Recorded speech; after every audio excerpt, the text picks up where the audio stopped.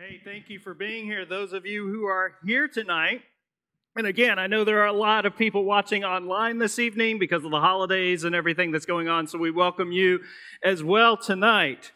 Happy Thanksgiving. I didn't know if I said that last week, but belated, if not, happy Thanksgiving. We're in a series called the Monarchy of Misfits, and so we're going through the book of 1 Samuel. We got 2 more weeks left, so if you've loved the series, only 1 more week after this week. If you've hated the series, we're almost there. So we've got 1 more week after this week, and then we've got 3 weeks of Christmas leading to our candlelight service. So we've been in the Old Testament so far in 1 Samuel. That's where it lies. And as we've gone through this series, there's some hard sections in this book of the Bible, and I've made a point not to skip past the hard stuff. This week, it's another really weird one. And I'm part of a Facebook group right now, and it's like for church technology and slides and that sort of thing. And so they asked this week, they put a question of the day out, and it was like, what's your theme for the weekend? And of course, most people are talking about Christmas. Some must have forgot Thanksgiving, and so they're talking about Thanksgiving this weekend. I'm in that other camp, but I can promise you, nobody is talking about the black magic woman of 1 Samuel the week after Thanksgiving and leading into Christmas. How does this fit between Thanksgiving and Christmas? Well, here's 2 rules to keep in mind as you read and interpret the Old Testament. If you're new to studying the Bible, here's 2 rules. Hold on to these rules for reading and interpreting the Old Testament. Rule number 1, assume that the text in some way is connected to the person, work, and kingdom of Christ Jesus. Rule number 1. Rule number 2, see rule number 1. That's the rules for studying the Old Testament. Assume that the text in some way is connected and pointing us to the kingdom, the work, the person of Christ Jesus. And so we're in 1 Samuel chapter 68 tonight, and I'm going to just catch you up at the beginning of the story, kind of what's happening.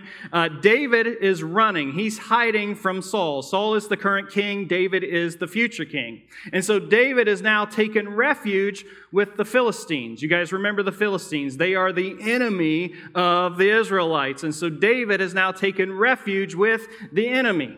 The Philistines are getting their army ready now to attack Israel, and because David has been allowed to take refuge with them, they of course assume that David is going to join their side. Of course, David would never fight against his own people, but he plays along.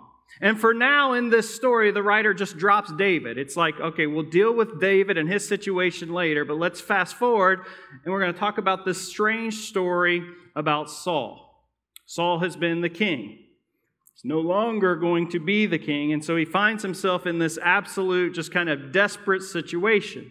He's a shadow of a man that he once was. He's made a lot of poor life choices, and those have led him down into a dark hole. He's overwhelmed by those forces that have been assembled against him. His back is up against the wall. And so what you would say is this is a hopeless situation. And Jordan, can I get you to turn on the backlights? I hate not seeing anybody's faces. So the backlights there. Perfect. I can see you guys now. And Jeff, can you turn me down just a hair? I feel like I'm ringing up here a little bit in my ears. Perfect. So we're going to pick up in chapter 28, 1 Samuel, verse 3. I'm using the New Living Translation, and we're just going to go verse by verse through this story. Beginning in verse 3, it says, "Meanwhile, after all the stuff that I just told you, Samuel, who's a new guy in the story that we haven't heard yet to this point tonight, he's the prophet of God that anointed Saul, that anointed David. That prophet of God, it says, meanwhile, has died, and all of Israel had mourned for him." So for better or for worse, in Saul's life, Samuel has been some stability. I mean, Saul has been kind of up and down and all over the place. Samuel has been some stability. And yes, Samuel has scorned Saul. He's rebuked him. They haven't been on speaking terms in some time, but Samuel was at least a constant in a life for Saul that was marked by inconsistency. And now that constant, Samuel, he's gone. That's where the story starts. And then we get this weird line. It says, "And Saul had banned from the land of Israel all mediums and those who consult the spirits of the dead." Now that feels out of place, right, in the story. Like, why is that there? And so it's setting the stage now for the rest of the story. I'll take you back to Deuteronomy chapter 18 and kind of tell you where this is coming from. Deuteronomy chapter 18, it says, "Do not let your people practice fortune-telling or use sorcery or interpret omens or engage in witchcraft or cast spells or function as mediums or psychics or call forth spirits of the dead." This is great Thanksgiving scripture right here. "The nations you are about to displace consult sorcerers and fortune-tellers, but the Lord your God forbids you to do such things."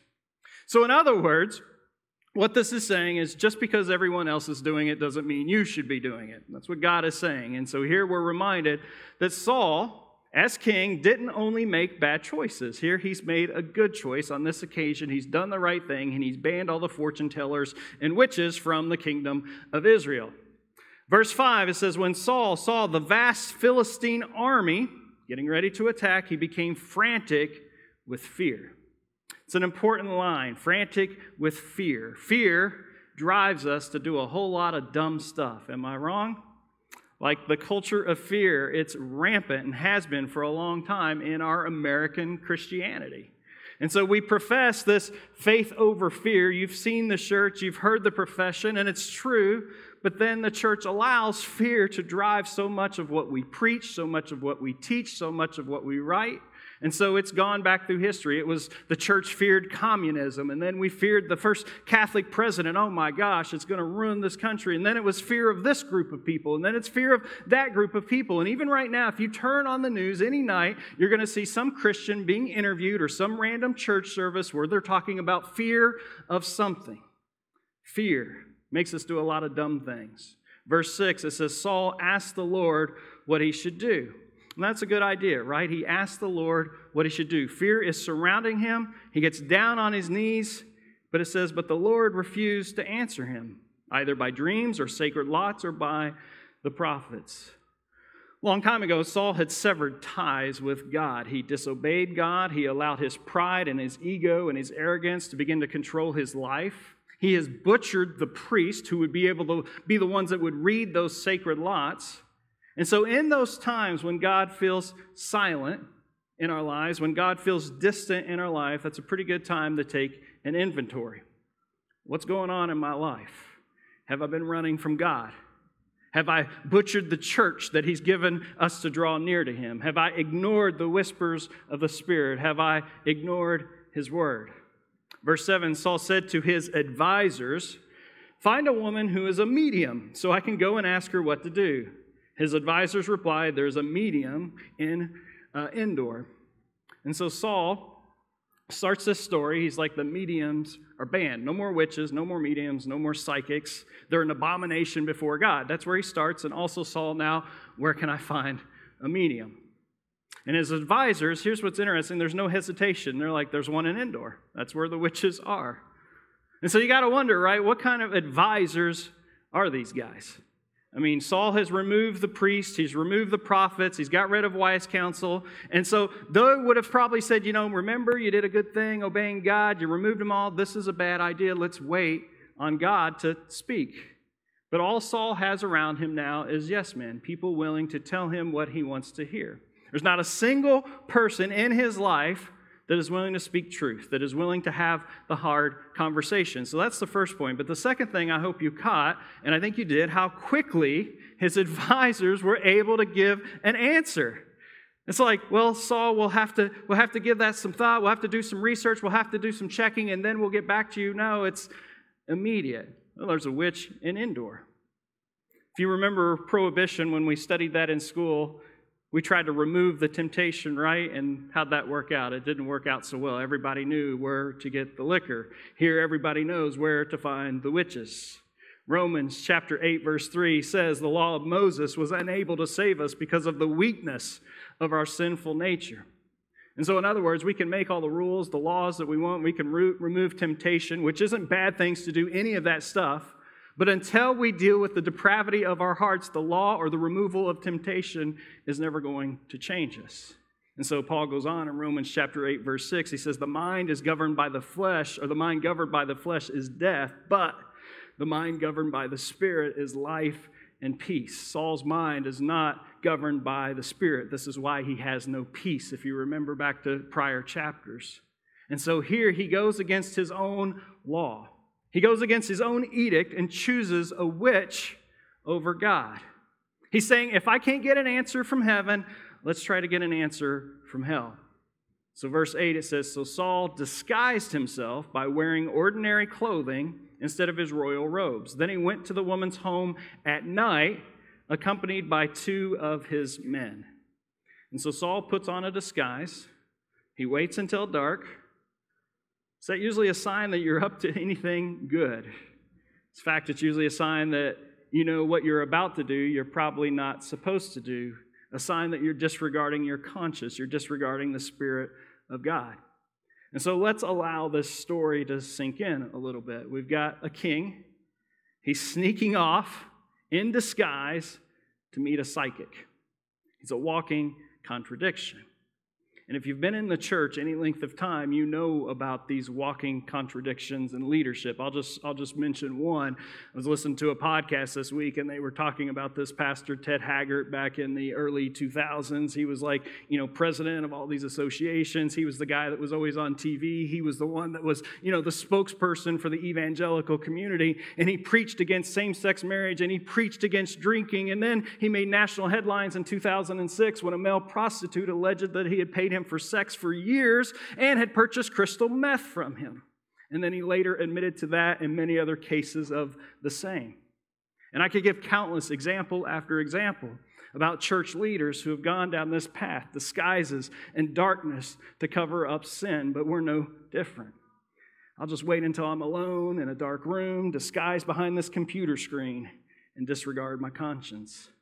I'll love my neighbor when everyone is watching. But when I'm disguised and no one knows I'm a Christian, then it's on. Verse 9, I have to talk to a man who has died, he said. Will you call up his spirit for me? The lady replies, are you trying to get me killed? You know that Saul has outlawed all mediums and all who consult the spirits of the dead. Why are you setting a trap for me?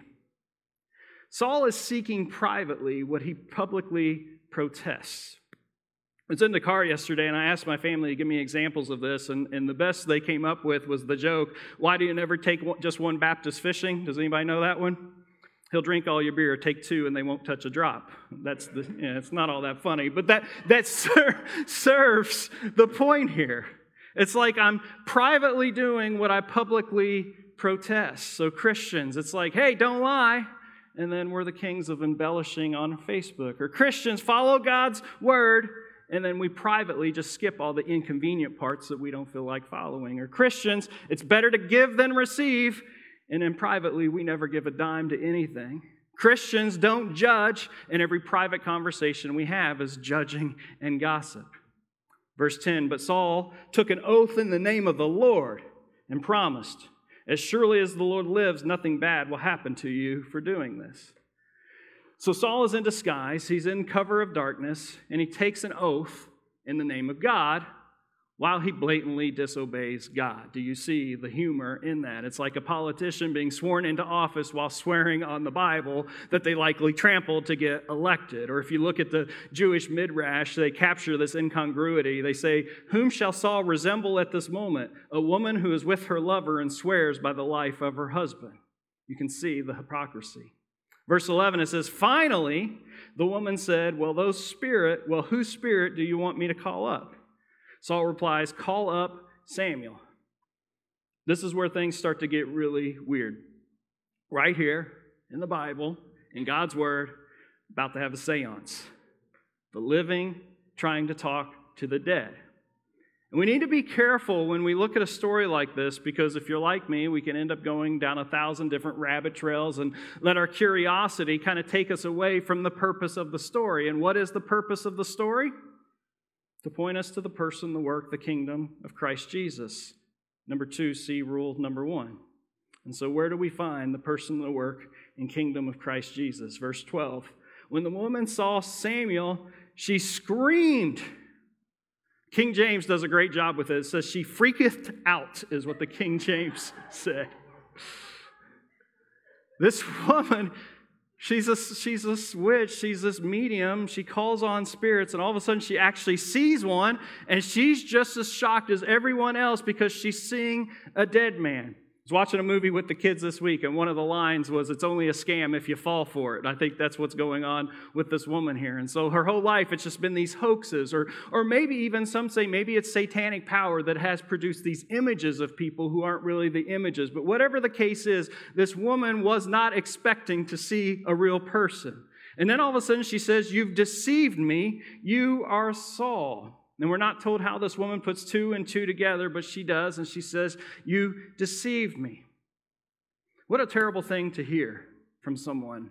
You acted all holy. You made me feel less than. You excluded me from your kingdom, but now you're the big fat liar. Verse 13, it says, "Don't be afraid," the king told her. "What do you see?" King's like, blah, blah, blah. Let's get back to you giving me exactly what I want. In verse 14, she says, "I see a god, little g, coming out of the earth." Saul asks, "What does he look like?" He's an old man wrapped in a robe, and the robe is a clear sign. If we've read this story of Samuel, Saul realized it says it was Samuel and fell to the ground before him. In verse 15, it says, "Why have you disturbed me by calling me back?" Samuel asked Saul.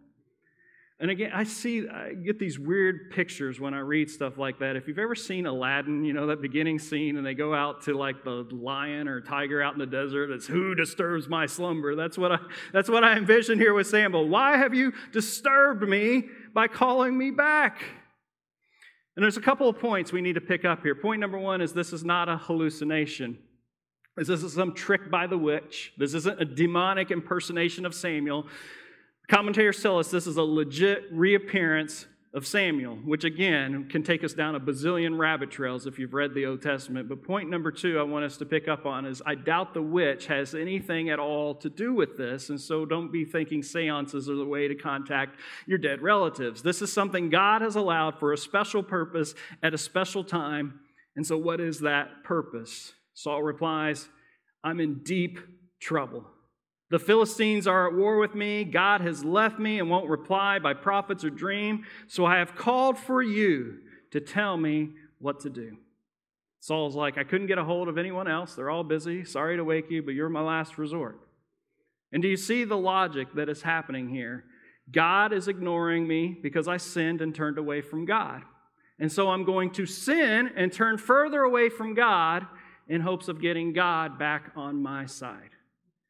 This is like driving your car even faster in the wrong direction and to attempt to get to your final destination. Just doesn't make sense. Verse 16, "But Samuel replied, 'Why ask me, since the Lord has left you and has become your enemy? The Lord has done just as he said he would. He has torn the kingdom from you and given it to your rival, David.'" Samuel's never one to mince words. He says, "Saul, you chose your suffering. You chose not to obey God because you knew better. You chose to make God your enemy because you didn't like his commands. You chose your suffering, and like I told you, when I was on that side of the living, God has made David the new leader of his people. But since you have disturbed me, let me tell you something else." Verse 19, it says, "The Lord will hand you and the army of Israel over to the Philistines tomorrow, and you and your sons will be here with me." Where is here? Samuel's dead. That's hard news to hear from a dead man. Tomorrow, you're going to lose your army. It's going to be handed over to the enemies, and you and your sons are going to be here in the land of the dead with me. So let me give you a quick sidebar. Samuel is making no assessment about Saul's eternal state, if he's going to heaven or hell. This is a rabbit trail that I ran down. I'm sure your mind might be thinking about it. So there is no assessment here by Samuel of Saul's eternal state. In the Old Testament, the dead were believed to go to a waiting place. And if you were good, it was comfort and blessing. And if you're not good, it was torment. And then when Jesus finished his work on the cross, sin's penalty was paid for, and those who believed in the coming Messiah, if you're in the Old Testament, then were ushered into the kingdom of heaven. So we're not making a judgment tonight on Saul's eternal rest. Verse 20, "Saul fell full length on the ground, paralyzed with fright because of Samuel's words." Here's the picture. This isn't taking your time, it's getting down on your hands and knees. This is your knees buckling, overwhelmed, falling to the ground. And we know this, not been an immediate fall to the ground for Saul. It's been a slow lifetime of bad choices that has led him to this moment. And so the one-time king, The one who we were told is head and shoulders above all else, placed on a throne, anointed by God, is here consulting with a witch, laying on the ground, talking to a dead prophet. Romans chapter 6, I'm going to bounce back there again, verse 20. Paul says, when you were slaves to sin, you were free from the obligation to do right. And what was the result? You are now ashamed of the things you used to do, things that end in eternal doom. And so maybe there's someone here, or maybe there's someone listening tonight where you feel that. You're like, how did I get here? How did I get inside this prison cell tonight? Or why didn't I get to spend Thanksgiving this year with my kids? How did I get here? Or why am I angry all the time? How did I get here? I used to be so happy. Or how did I end up with 0 relationships in my life? I used to have friends. Or why don't I feel close to God? I used to. How did I get here? It continues, he was also faint with hunger, for he'd eaten nothing all day and all night. Why hadn't Saul eaten? I don't know, but it appears he's been fasting for this encounter, so it's kind of ironic. He abstains from food, this religious act and religious fervor, while he openly violates God's law. So it's just another example I see of Saul's selective obedience. Verse 21, it says, when the woman saw how distraught Saul was, she said, Sir, I obeyed your command at the risk of my life. Now do what I say, and let me give you a little something to eat so you can regain your strength for the trip back. Throughout history, this woman has been referred to as the witch of Endor. We don't know her name. We just know that she is the quote-unquote witch of Endor. But this witch is the one who shows mercy in the story to a broken man. So I petition that we rename her the merciful woman of Endor. Verse 23, it says, but Saul refused to eat anything. Then his advisors joined the woman in urging him to eat. So he finally yielded, got up from the ground, and sat on the couch. And so tomorrow Saul will die. This is the last supper of Saul. Verse 24, the woman had fattened a calf, so she hurried out and killed it. She took some flour, kneaded it in a dough, and baked unleavened bread. She brought the meal to Saul and his advisors, and they ate it. Then they went out into the night. And again, if you can picture this scene, and really the entire story of Saul, and be unmoved by just the tragedy of it, I'd question whether or not you have a heart. Because this is a guy who began with so much promise. He had a good family, he had good genetics, and now look at him. He's sitting on a couch, a blubbering mess, waiting on this charlatan witch to prepare a meal that is fit for a king, for a man who knows he is not fit to be that king. I was watching a Beatles documentary last night, and this is the song. He's a real nowhere man, sitting in a nowhere land, making all his nowhere plans for nobody. That pretty much sums up Saul's situation. But again, what's that most important rule for interpreting the Old Testament? Assume that the text in some way is connected to the person, the work, the kingdom of Christ Jesus. And so how do we do that in this story? It's the hopelessness. This is just a classic Old Testament telling of the predicament of mankind. Romans chapter 6, again, I'll reread it to you, verse 20. When you were slaves to sin, you were free from the obligation to do right. And what was the result? You're now ashamed of the things you used to do, things that end in eternal doom. That is hopelessness. But, verse 23 begins with, but. Now you are free from the power of sin and become slaves of God. Now you do those things that lead to holiness and result in eternal life. For the wages of sin is death, but the free gift of God is eternal life through Christ Jesus. The Old Testament over and over and over diagnoses the disease. The gospel, the New Testament given to us by Christ Jesus, prescribes the cure for the disease. And so this might seem like a really weird story for the week after Thanksgiving, sandwiched between the Christmas season, but I think it's actually quite perfect. It's a story that points us to the birth of a king, to his death on a cross, then to the hope found in his resurrection. And so we're going to close tonight singing Amazing Grace. You know, Amazing Grace, how sweet the sound that saved a wretch like me. I once was lost, but now I'm found. Was blind, but now I see. Then that second verse starts, and I don't know if you've ever considered this line. It's, "'Twas grace that taught my heart to fear." This story is meant to be a horror story. It's meant to be scary. Saul is told, tomorrow you're going to die.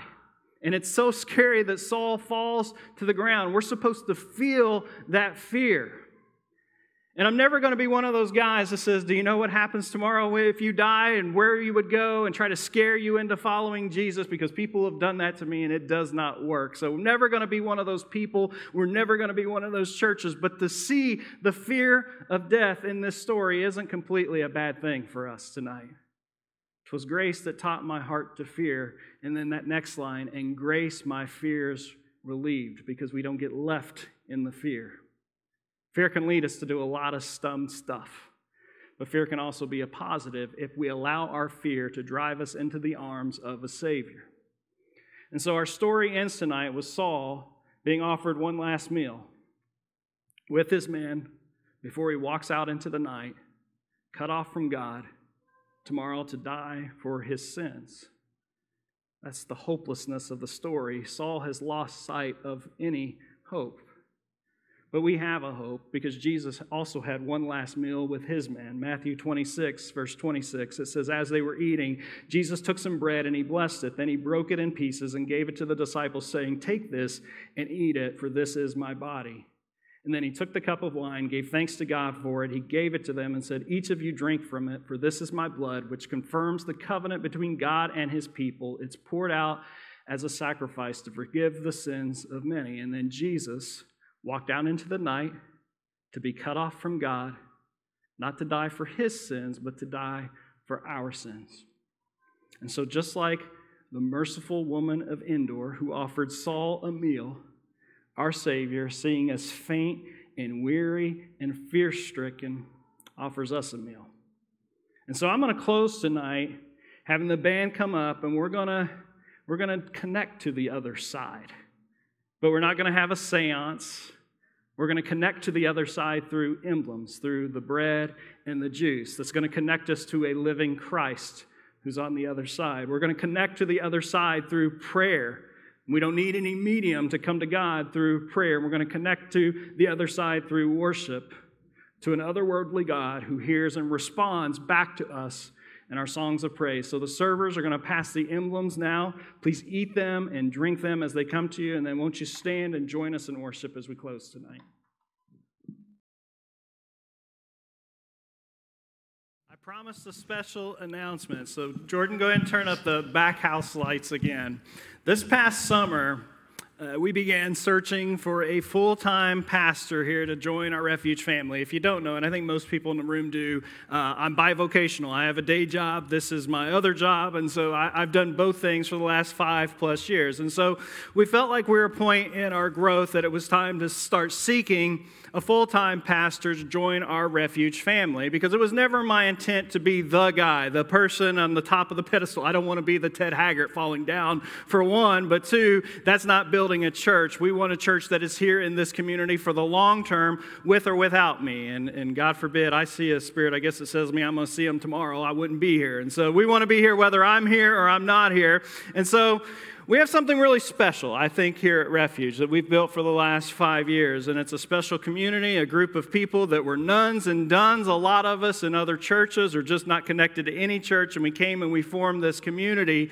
And so I think we have something really special. And I think there are other people like us out there that are longing for something like this. And to seek and reach those people, it's going to take more than just me doing it all by myself up here especially. And so it's not been easy seeking somebody, because as a church, we went verse by verse through a book of the Bible, a hard one tonight. And so we have a very conservative view of Scripture and really look at it hard and its truth. But we also have a very progressive view on the application of that faith to that Scripture. And so it's a tough fit. And so I went through about 130 resumes over the course of about 3 or 4 months. I had dozens of conversations back and forth via email. And then 7 or 8 of those conversations became phone interviews for an hour and a half, where I would talk to the person. We flew in one family and a pastor and his wife and talked to them. And then we had another one come over from Miami and we talked to them. We've been seeking one person, and God gave us 2. David and Sarah Lau are going to be joining us in February as lead pastors here at Refuge. And if some of you may even know them, they're from this area. They grew up in Southwest Florida, and they feel called to come back home. They moved to Miami, so they've been over there pastoring for the last almost 2 years or so through the beautiful transition of COVID. So they picked perfect timing to go over there, but they've been in Miami. They spent the last 2 weeks notifying their church and their church family and the positions that they have. And as you can see by the picture, they're a beautiful family, and I'll tell you, they're even more beautiful people. They're honest, they're transparent, and they're the perfect fit for Refuge, and I can promise you, you are going to love them. And so I will continue to teach. I'm going to serve in the role as executive pastor. They will join me in being teachers and being pastors and shepherding this great body as we look forward to the future. And so I'm excited to announce that they're going to be here in February. They're transitioning their family, so be sure you're praying for them. And it's just a tough thing. 5 kids moving from East Coast to the West Coast of Florida. They've got a lot of things on their plate and housing and all the stuff that goes along with that. So be praying for them, but they're going to be joining us in February of 2020. What is next year? 2022, next year. See, I need help. Next week, we're going to conclude this series, and we're going to be looking at the death of Saul, this tragic king who has fallen, and next week we look at his demise and his end. And so that's where we'll be next week, and we'll finish the story.